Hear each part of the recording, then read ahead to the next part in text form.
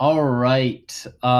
This is the podcast technically for Field Trip Health. And if you're not from Field Trip Health and you stumble upon this, I am trying to answer Ronan's question from their podcast, Field Tripping, which I've summarized as, and these are mainly his words, this pandemic has been known as the Great Pause. So it's given us time and differing branches of uncertainty. So, how has this past year allowed you to grow, and in this case, me, um, or reflect or gain insights, and in what respects? So, the goal of this is to keep it short. I will be publishing what I call the megasode. It's just 30 minutes of me talking about this, but I think the biggest takeaway from last year is the importance of personal development and why I believe we all need to live by ourselves for at least a year. Tim Ferriss and Brene talk deeper, better, and more expansive on the fact that they know so many successful and established professionals that might be empty on the inside or don't talk to their children or they're on their fourth marriage. So that just goes to show when we throw or put ourselves into something that isn't ourself being two words there, it's a different way to distract us from having to deal with our person. And dealing with ourselves is hard. It's a blessing and a curse to be able to differentiate the individual from whatever the experience is. And that is one of the reasons that makes human beings so special.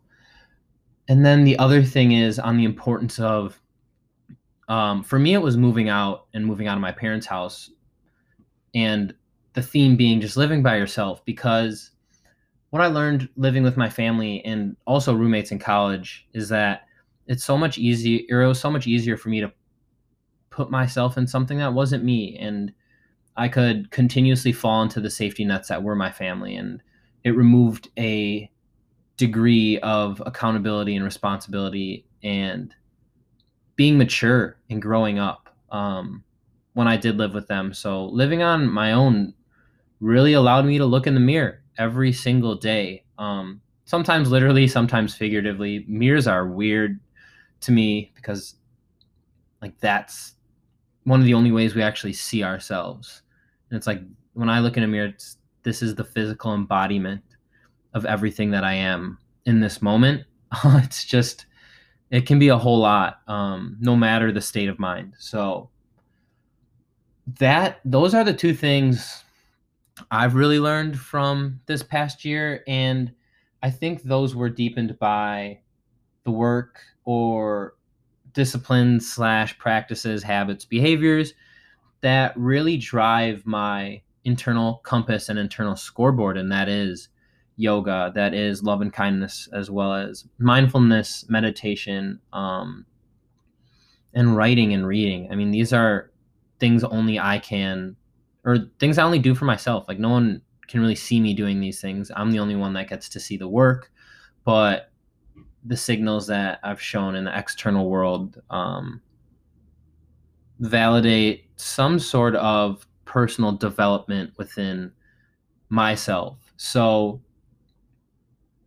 those are the things I've probably learned the most from the last year. And 2020 was the best year of my life. So 2021 is on good, or it's on, yeah, good track to at least meet last year because wow, I learned so much about myself and I was able to grow and yeah, really just strengthen and deepen that relationship to the voice or voices inside my head. And in doing so, reality and the relationships I've had and the ways I've gone about adventuring, either physically or intellectually, have all gotten so much richer. So I look forward to what the rest of this year, what the rest of today, what tomorrow, if I'm lucky, has in store for me. So the goal is to keep learning, to keep growing, and yeah, if I'm lucky, I'll have at least a few more years of this. So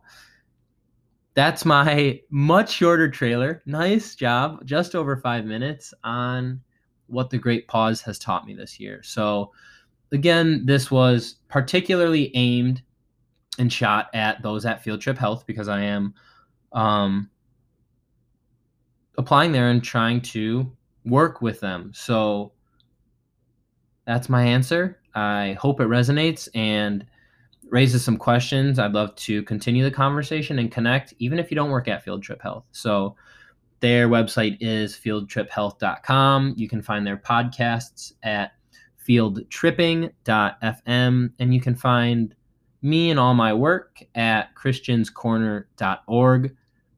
Thank you for listening. And yeah, I look forward to whatever is next. So enjoy your day, enjoy your night, and until then.